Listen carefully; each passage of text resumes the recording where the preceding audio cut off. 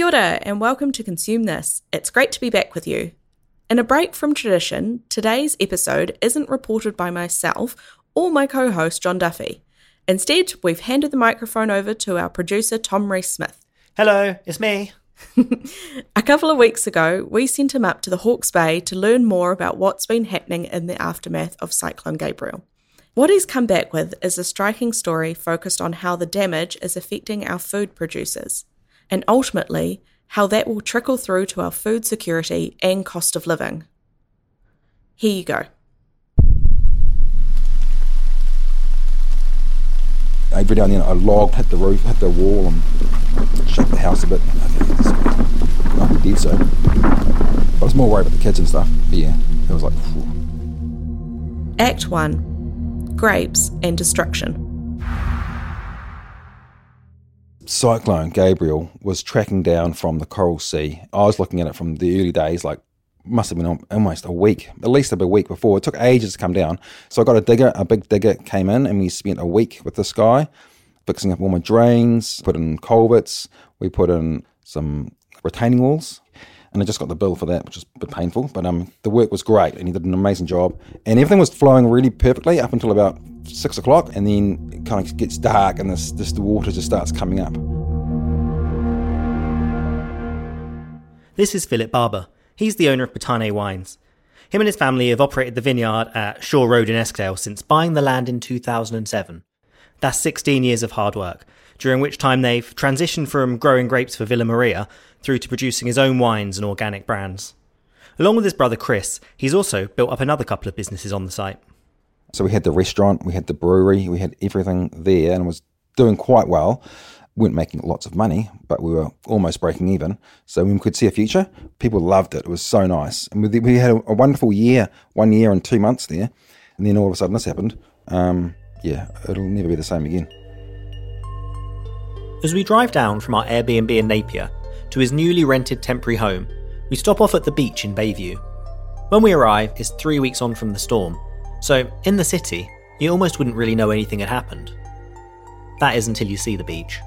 Its black pebbles are strewn with logs and tree waste. I'm not sure what's going to happen with it all. The main strip by the city, well, that appears to have been cleaned, but if the outskirts stay as they are, I can only imagine it's going to slowly rot in the damp, salty air, becoming a home for flies. As we continue down the highway, we approach a roadblock with a large residents only sign. Up to that point, things don't really look too bad. A bit more dust and mud on the road than you'd expect, but that's about it really. Past the sign, things started to change. Fast. The road itself, well, that was mostly fine. The dusting of mud and silt, a couple of places where it was down to one lane, and the odd large pothole. It's off to the sides that the destruction becomes apparent. Beyond the roadblock, fields and homes give way to mudflats. Piles of forestry waste, cars and shipping containers now fill the ditches. And of course, there's the ubiquitous silt. Silt, and yet more silt. Where will it all go? Philip didn't seem quite sure, and I don't think anyone else knows either. But those are now problems.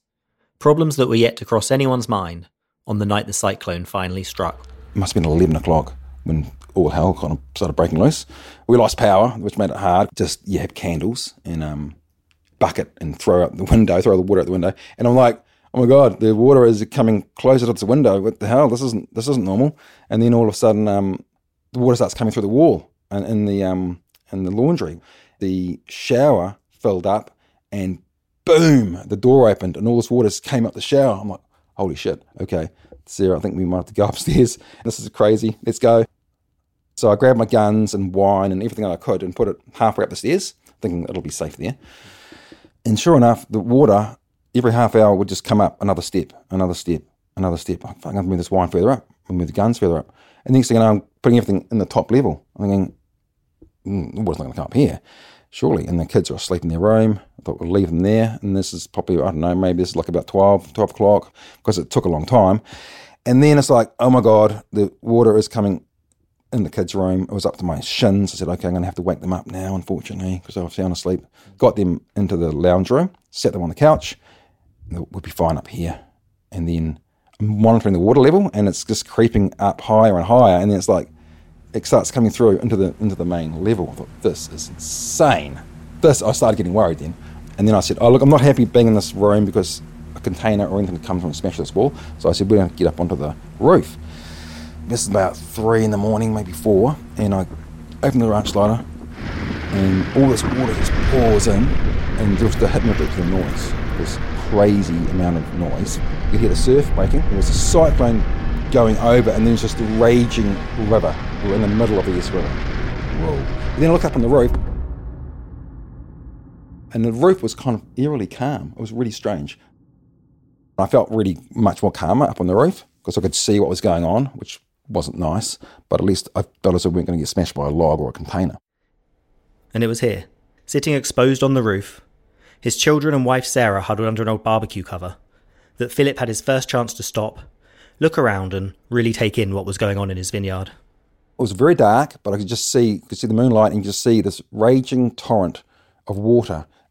It was like, as far as you could see, it's just water, angry water, and there's containers floating past, there's tractors going past.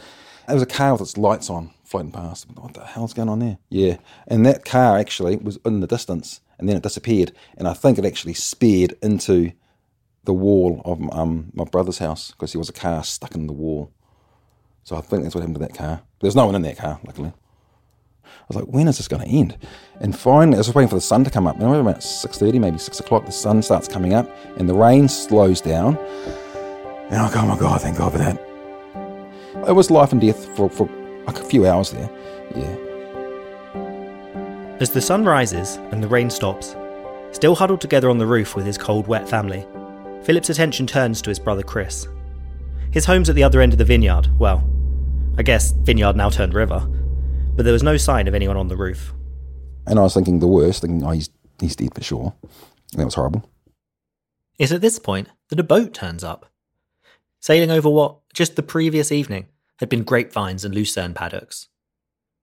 Philip quickly assures the captain that him and his family, they're all okay, and he sends him off in the direction of Chris's home. And they raced over there in their jet boat, and they were there for at least half an hour, but then he appeared after half an hour with them on the boat. I was like, oh my God, they're alive. So nothing really mattered at that point. I was like, vineyard's fucked, whatever, don't care. But everyone's alive, which is the main thing. One of the details of Philip's retelling that really struck me was what happened next. The water just disappeared, as fast as it had come.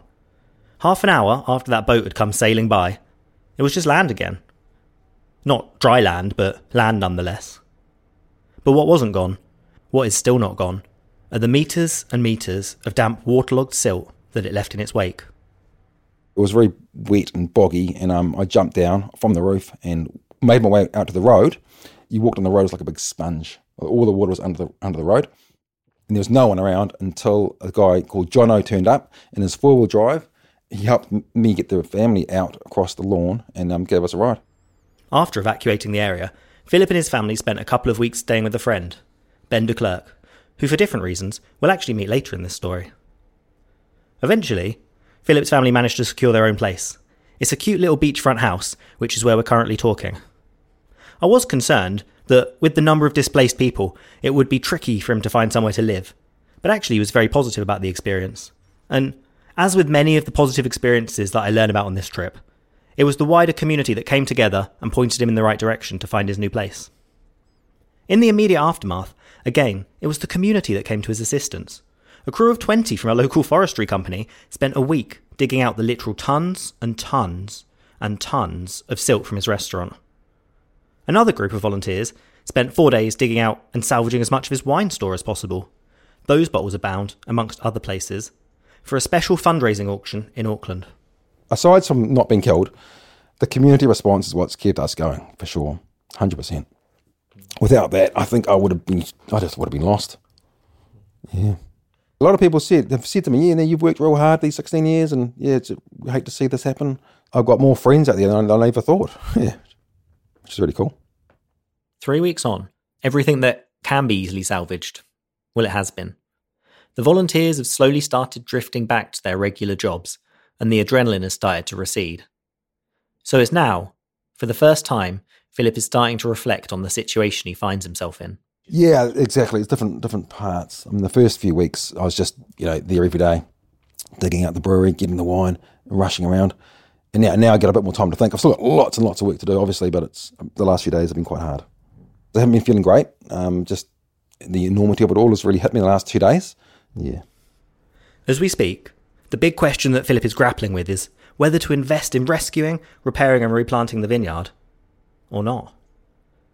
It's an issue he goes back to constantly throughout the time we spend together. One minute, he's convinced it's salvageable. The next, that it's just not worth the investment. Do I go and buy a digger and start digging, or what do I do? Because is it worth putting hundreds of thousands of dollars into the vineyard to get it back, or is it worth just, doing something else? Yeah.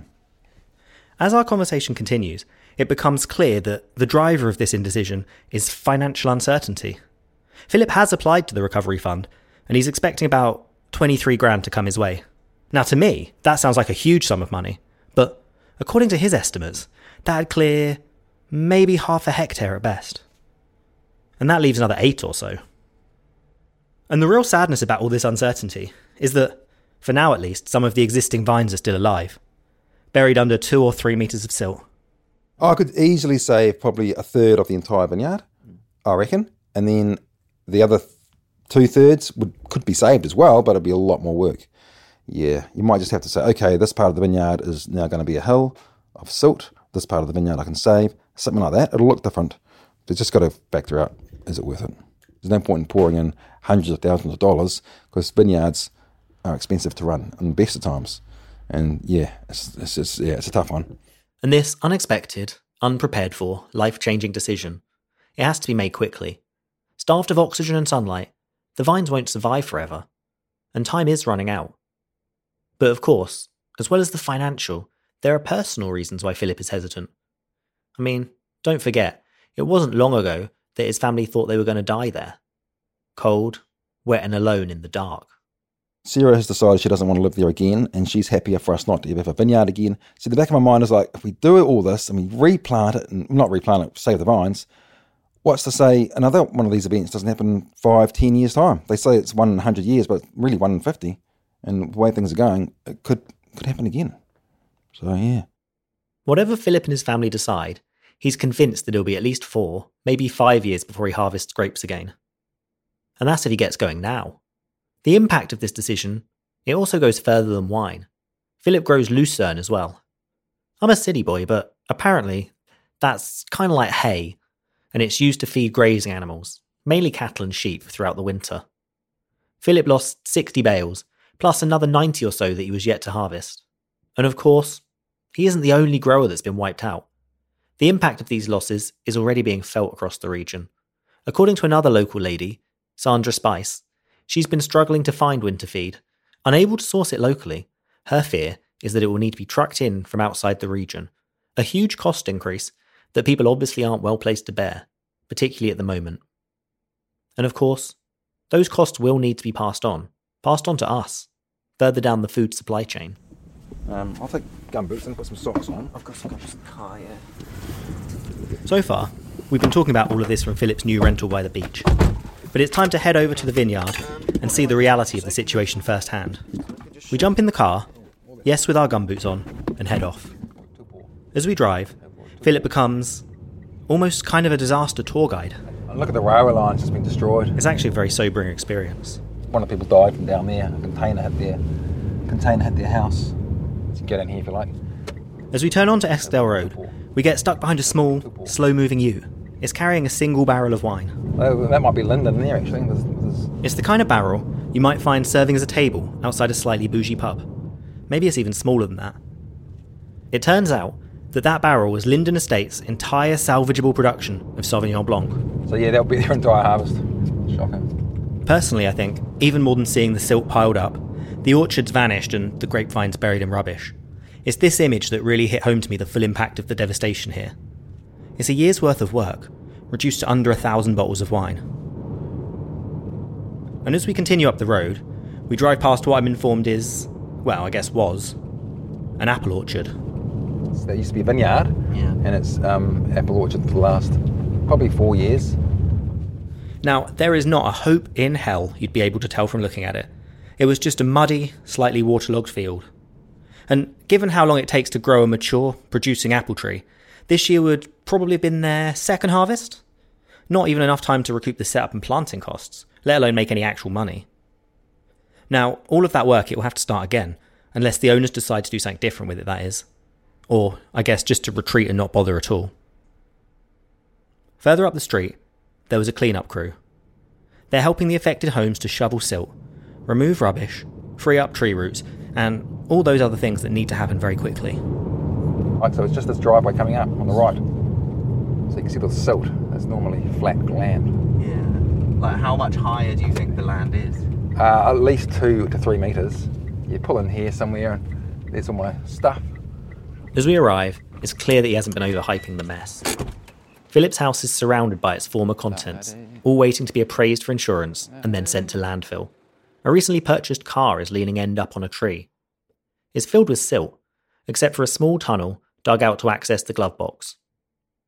They're about the only things on the vineyard it's possible to insure. The vines in the land are uninsurable, at least at any reasonable price. Looking beyond the house, there are no visible grapevines, just the tops of a few posts sticking out of the silt pile. I mean, if you walk around there, you can see, this row could be saved, this row could be saved with the bobcat and stuff. But it's like, far out, man. I spent 16 years planting all this out and it's just nothing there. Nothing there. It's ridiculous. Oh, it's just awful. I just feel horrible. I feel sick, actually. Despite the scene of destruction surrounding us, Philip was particularly concerned with the fate of a bridge that crossed a small stream on his land. It forged a path from the block with his house on over to the larger vineyard. It had been standing last time he was here. That's been smashed. Now, after 2 days off, that's a shame. Not so much. Because that had survived. The bridge had survived. He was convinced it was Billy, the council-employed digger driver, currently carving out a drainage channel across his property, that had destroyed it. He was also convinced that it could have been saved. I'm sure he could have saved that bridge, eh? It had actually survived the cyclone, but it didn't survive the digger. That's why it was one of the things that I could have kept. Now it's gone as well. To be totally honest, I didn't even notice the bridge before he brought it up, but everything else was destroyed, so its spindly, broken frame sticking up from the stream, well, it didn't exactly seem out of place. His home is ruined. In the kitchen on the second floor, there are damp children's drawings still clinging to the wall. But today, it's the bridge that Philip seems most distressed by. Like I say, it never gets easier coming back here.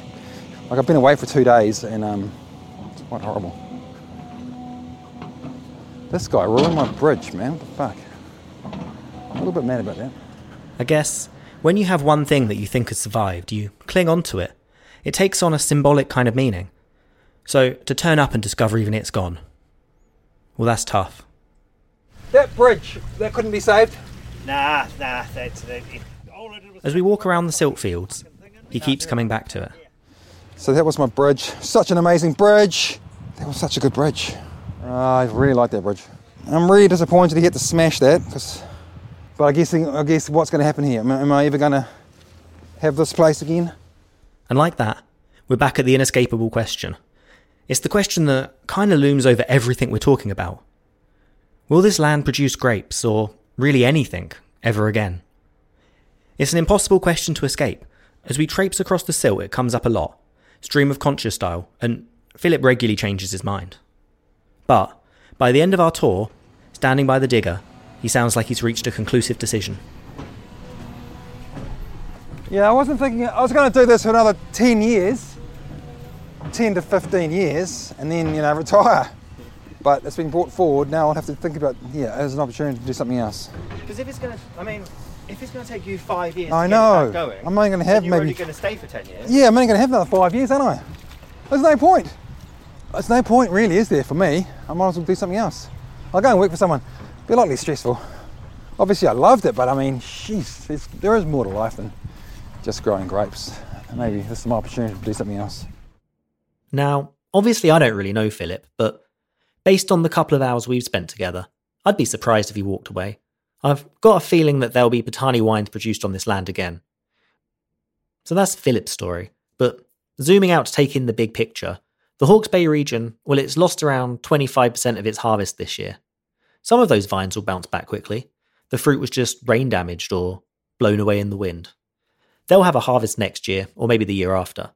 But then there are those, like Philip, who've been totally wiped out. And as we've heard, that supply won't come back online for years, if ever. It's a tragic event, but on a selfish note, it's unlikely to have a huge effect on the availability or the price that you pay for your wine. Sure, maybe the 2023 vintage will be smaller than usual. There might be a flood premium on the Hawke's Bay bottles. But the rest of the country, including our largest wine region, Marlborough, well, they should more than make up for the difference. That's not something that can necessarily be said for the region's other crops.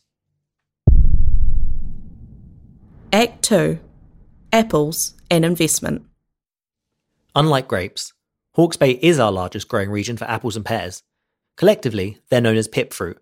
The current estimate is that nationally, the crop is going to be down over 20%, although in Gisborne, the damage still hasn't even been fully assessed. And that's just this season, but it'll take years to replace and regrow all the trees, so it's not like it's going to jump straight back up again.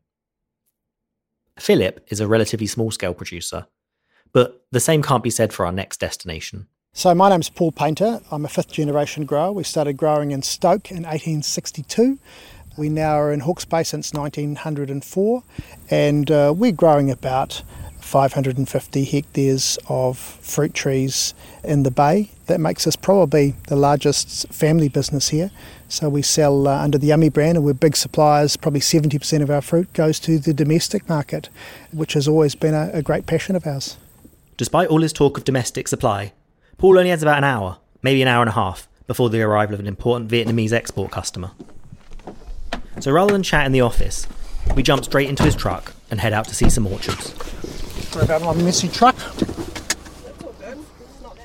As we drive, the thing that really sticks out to me is how much of a difference half a kilometre can make. In Havelock North, there are people out buying expensive dresses and sitting in cafes. Before we head over to Paul's place, we actually joined them. I had a coconut water and a plum slice. It was quite good.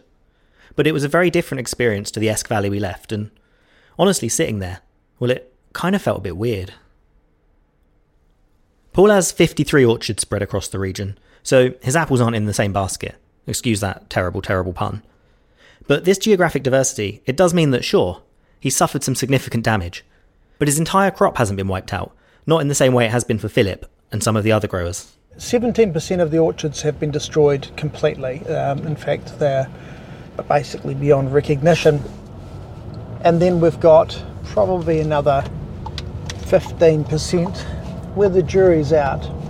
And of those totally wrecked orchards, well, at least some of them are the bare, treeless silt mounds that neighbour Philip's property in the Esk Valley. The ones we talked about earlier. Everyone in the region seems connected somehow. Paul's recent attempt at creating an orchard there is the first time that fruit trees have been grown on that land since the last Great Flooding event, and that was 1938. Those soils have just sorted themselves out, and we just started planting. We just planted a piece of land that had never been planted since then, about 3 years ago. The land has previously been cultivated with grapes and plums. Apparently, they can survive in lower quality soils, because after an event of this magnitude, well, it takes a long time for the soil to recover. Most soil scientists would say, if you can wait 100 years, that'd be good. 200 is better. And the reason for this is because healthy soil is alive. It's full of bacteria and microbes. Those invisible organisms play an important role in the ecosystem. They break down organic matter and provide crucial nutrients, the nutrients that help keep the land arable. When you go through a flood like this, everything drowns. Everything drowns. And so that's why often after a lot of rain event, the soil sort of smells. That's basically the anaerobisis and the death of all of that, the insects and microbes in the soil, so it sort of stinks. Personally, I'm not sure that stinks is exactly the right word, but there is it's an indescribable kind of musty odour that hangs over the silt plains. In the Esk Valley, Paul does have one key advantage over Philip. He doesn't own the land, it's leased from a local church. So he can walk away, leave the silt and move on elsewhere. In the Esk Valley, shut the gate. We'll never plant an apple tree there. What they should do is just level out the river silt, sow it in grass and put a few sheep on it for a generation, and then we'll think about it again. But it will be out of action for a while until it sorts itself out. But of course, this new river terrace actually is a little bit of protection from subsequent floods. So this has just made flooding less likely if we leave it where it is. We certainly shouldn't clean this silt away, in my view. As we continue our drive down towards Pakafai, Paul takes us past scenes of destruction. They're different scenes to the ones we saw in the Esk Valley. This time it's caravans in hedges, a shipping container end up in the middle of a field of trees. And there's less silt. But what there is a very liberal scattering of rotting vegetables. When we pull into Paul's first orchard, it looks kind of okay. The trees were dirty and dusty, but they had little red apples hanging on their branches still. Unfortunately, they will all likely die. Apple trees tend to get a lot of soil-borne diseases, and the most well-known one's Phytophthora. And we had a minor flood in the Esk Valley 5 years ago, and we've still got trees dying today. We could be living with this problem for I don't know how long. We won't actually know until next spring how many of these trees will survive. And this will prove difficult to navigate. It doesn't make any economic sense to rip out the trees just in case. But the uncertainty also makes it very difficult to estimate their future crop yields. As we drive further into the block, the destruction becomes clearer cut. It's a real mess. Actually, back there, we've got some shade cloth on these Granny Smith because they tend to get a bit of sunburn, and it's 3.6 metres in the air, and we've got pumpkins on the top of it. As well as the pumpkins, the trees are covered in rubbish, broken fences, metal and dead sheep. You'd think it'd be the dead sheep, wrapped around the trunk of a tree, that would stick in my brain. But I look out the other window, and there's a bright pink packet of prawn crackers lying on the ground. Who knows where it floated in from, but it does feel very out of place. Another 30 metres past the prawn crackers is a big, empty, muddy strip.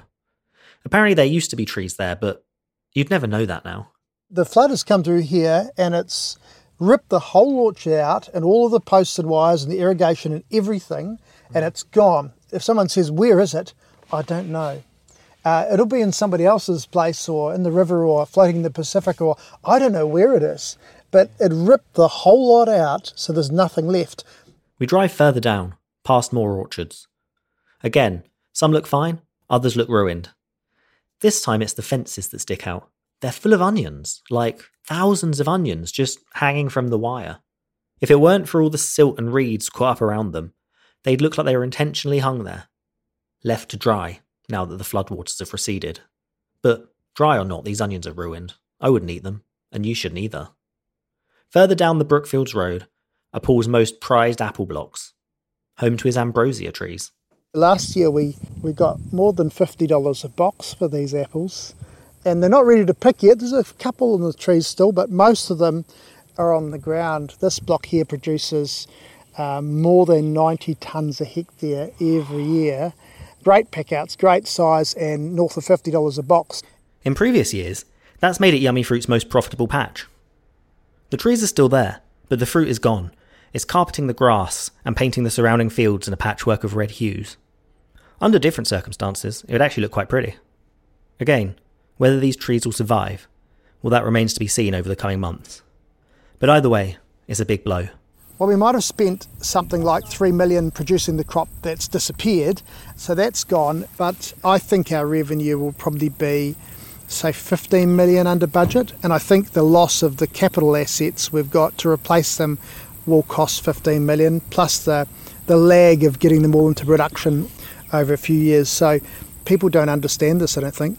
The growers can't recover from it. They've lost their revenue, they've lost their capital assets, and basically they're out of cash. So unless there's new equity coming from somewhere, there's no way we can re-establish. I haven't got $15 million to replant all these orchards. So we'll be much smaller operators than we were. We'll downsize and survive, and I'll go back to driving the tractor.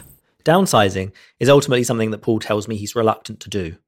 It would mean the loss of about 100 jobs, skilled staff who he reiterates over and again he really doesn't want to lose. And there are other logistical difficulties as well.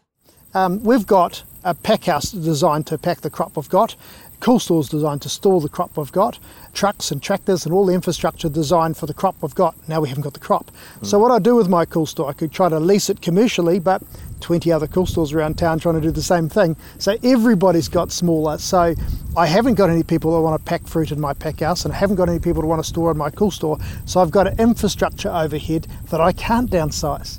At least 4 of those now excess tractors, well, they've been flooded and buried in the silt. But somehow, I don't think pointing that out would be much of a consolation to Paul, so instead I just stay silent. The orchards carry on across the other side of the Tutaikuri River, but we can't get there. The Brookfields Bridge has been washed away, and the end's been blocked with a large tree stump, I guess to stop any unsuspecting drivers from careering into the river. So instead, we sit in the car and Paul comes back to his real issue: finances. People keep talking somewhat mindlessly, I have to say, about, the growers, we'll need time to recover. We won't recover. I think we've got to be really clear about that. I'll give you a really good example. Somebody bought a piece of land in this region, nice land worth 160,000 hectares, say. Then they planted an orchard on it. It cost them $140,000 a hectare. So they've spent 300 grand. They might have borrowed, say, 100 from the bank. 33% debt, pretty sensible. Well, now the improvements have been wiped out, so they can kiss goodbye to their 140 grand there, and the land's not worth 160 anymore. It's worth 90. So they owe the bank $100,000, and the land's worth 90. How are they going to rebuild? They've now got debt that's more than their equity. They're underwater. They're out of business. And they say, look, Mr. Banker, I'd like another 140 grand to replant the orchard and plus throw in a bit more so that I can clean the land up first. Well, that banker isn't going to lend to them. They're not viable. So in truth, without some massive amount of new capital, we haven't got a future. But the banks aren't going to lend it. It actually isn't commercial for them to do so. I wouldn't either. Because we've had our balance sheets hammered, we've had our income for this year and subsequent years hammered, and we've got a massive clean-up job. So we're all kind of today insolvent. There was a lot of new money coming into the industry from My Farms and Craigmore and into Rocket, private investors, and those private investors are going to go, well, I didn't know about this sort of risk. I feel about, mum and dad investor. Now, I have to agree with Paul here, especially in the current environment with rising interest rates. Investing in a flooded orchard, well, it really doesn't seem that appealing. I mean, my Sharesies account, personally, it's rarely if ever been in the green, but even I probably wouldn't do it. So that money will dry up. So where's the money going to come from? Although Paul does seem a little despairing about this, he has an idea of what he'd like to see happen. Rebuilding's a really good idea. There's a good economic case. But unless the government come up with some sort of some grants to clean this up, which is going to take way more than anybody ever thought, and then maybe a Gabrielle bond where they can sell to people and then lend us the money for reasonably friendly interest rates, it's not going to happen. And this is one thing that he is very clear about. According to Paul, replanting is the right thing to do. A few people I've spoken to on this trip, and not just those involved in the apple industry, have told me that it could be a boom time for exports. The story of food exports to Asia is absolutely compelling. There's going to be huge demand for food in the future.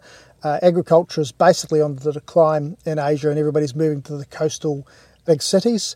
They love New Zealand. They love our brand. They believe in our food quality. They believe in the food safety. And so the demand for produce out of Hawke's Bay and out of New Zealand in general of all types is high, and it's going to get more.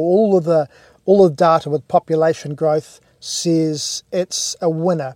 And so the most important thing is we develop a pathway, and we're going to need government help to do it, to replant and reinvest and build back better, because we've got some varieties and some opportunities to plant new orchards using new technology. And so if we can do that, in 15 years, we're going to look really smart and we'll be better off than we are today.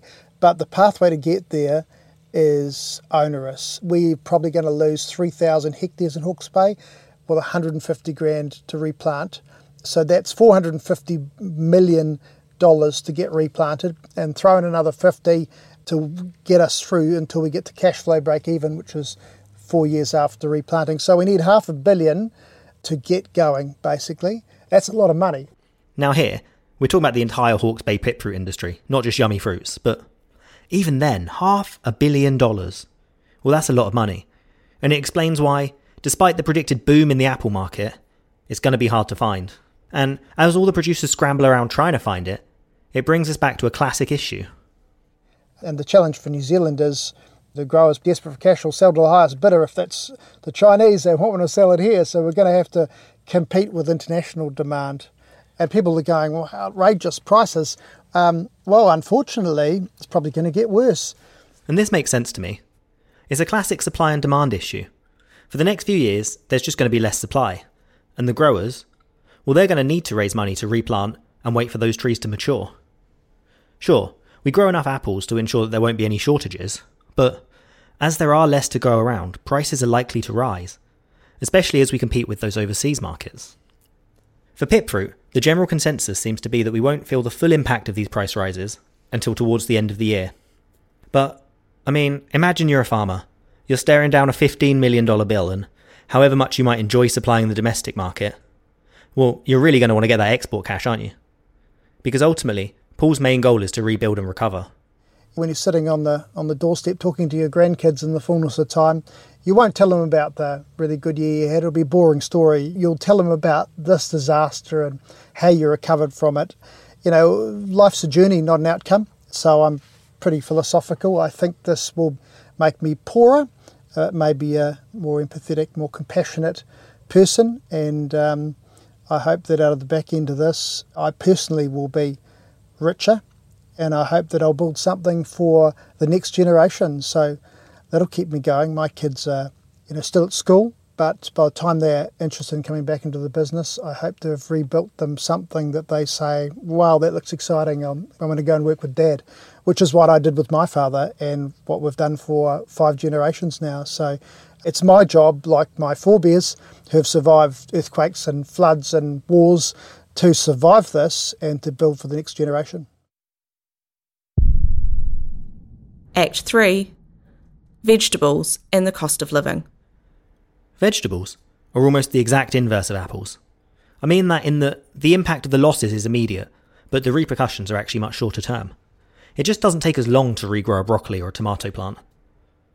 Vegetable supply in particular has also been affected by the flooding in Northland and Pukekohe earlier this year, so we were already experiencing some limited shortages. It actually proved hard while we were in Hawke's Bay to track down a vegetable grower with the time, or maybe just the inclination to talk to us, but then again the big buyers are the supermarkets and they aren't exactly our friends at the moment either. Eventually, we managed to arrange a meeting with Ben de Klerk. Remember him from earlier? He's the man that Philip stayed with when he evacuated his house. He's also the owner of a smallish Bayview farm, Petit Jardin. He's been growing on the property for the last 4 years. There's over 40 different veggies here, so it's a market garden. From strawberry to lettuce, kale, rocket, broccoli, beetroot. Bayview, where Petit Jardin is located, is slightly further down the coast than Eskdale, and crucially, it's further away from a river than either Philip or Paul's properties. It's kind of far, it's good 800 meters from here, or probably, or maybe more flying. But that distance, well, it wasn't enough to prevent his farm from flooding. Ben and his family went to sleep on the night of Gabrielle, mostly unconcerned. But when they woke in the morning, the fields were underwater, and his new car, which for some reason he'd unfortunately parked at the lowest part of the property, perhaps a sign of that confidence that they were actually quite far away from the river, well, that was also submerged. Yeah, just flooded. Ben is the kind of person that I would describe as very sunny. He's almost a kind of bafflingly positive person, to be honest. Even faced with his farm being underwater, he just decided to make the best of it. Yeah, took the kids on the kayak, and the little kid in myself was having a blast that day. It's just when the water go down, it's a bit different. It was at that point, after the water receded, that he could see the extent of his losses. Most of his crop, well, it had been totally submerged. Over 75%, 80%. Just the time of the year where autumn veggies come, like eggplant, capsicum, all those things have been lots of time to grow, and they were just about to produce a watermelon, and they all rot in the water. Had to throw everything. So yeah, lots of little planting, rotting, courgette rotting.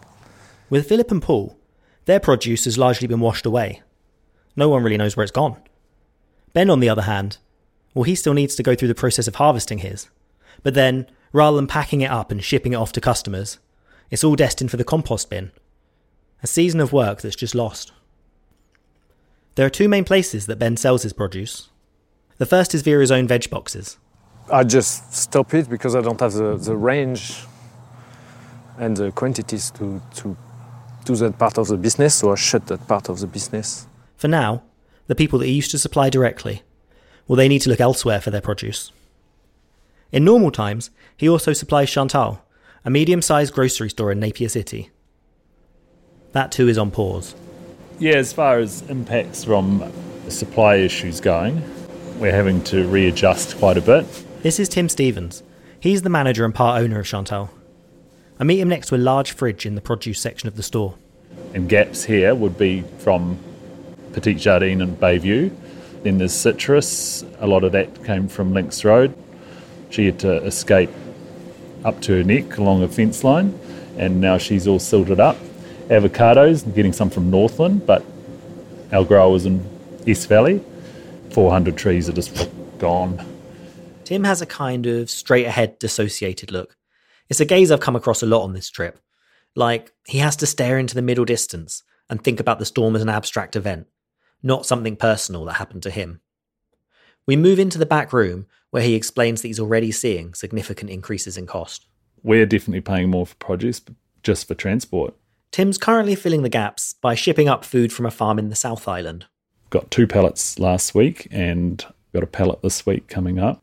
For a crate from the South Island, 1 crate of veggies, which holds, say, 20 heads of broccoli, that's an extra $10. It's an extra 50 cents a head of broccoli just to get it here. They weren't even that cheap to start with, and that has to be passed on. We don't have any room in our margins to eat up $10 a crate. And the Stats NZ data, well, that agrees with Tim. Since the storm, it's showing a spike in the fresh fruit and vegetable prices. But as well as those price rises, there are also things it's just not possible for Tim to source at all. I don't think that we'll have the variety of things in our produce chiller to give people, but I think we'll be able to muddle together with our basics, for sure. Kumaras will be more expensive, onions will be more expensive. We'll definitely have to have more imported onions, and garlic is another one we can get from the US. Yeah, we'll pay more and there'll be holes.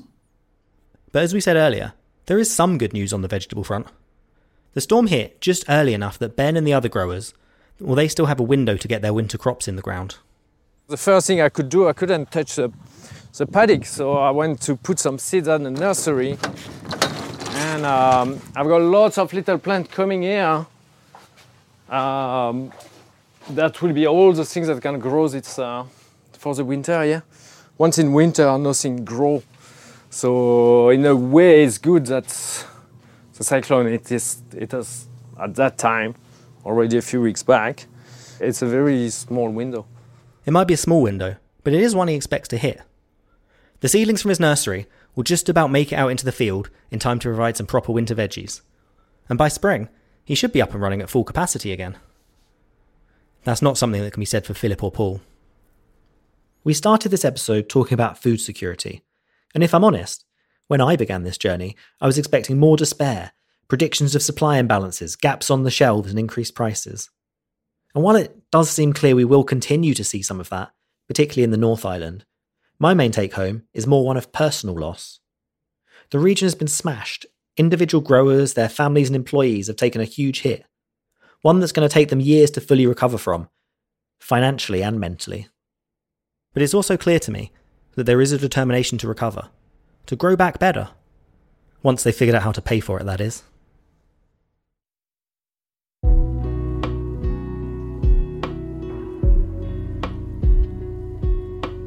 This episode of Consume This was introduced by me, Sophie Richardson, and reported and produced by Tom Rees-Smith. Our thanks go out to everyone in the Hawke's Bay region who took time out of their day to drive us around, show us their properties, and share their stories. If you have been affected by Cyclone Gabrielle and need someone to talk to, please free call or text 1737 anytime for support from a trained counsellor. Consume This is brought to you by Consumer NZ. We're a small, not-for-profit organisation advocating for your rights. You can support our work and access our full range of resources by becoming a member. Full information on the benefits of joining and how you can do it are on the Consumer NZ website. You can also find it via the link in the show notes. Haere tū atu, hoki tū mai.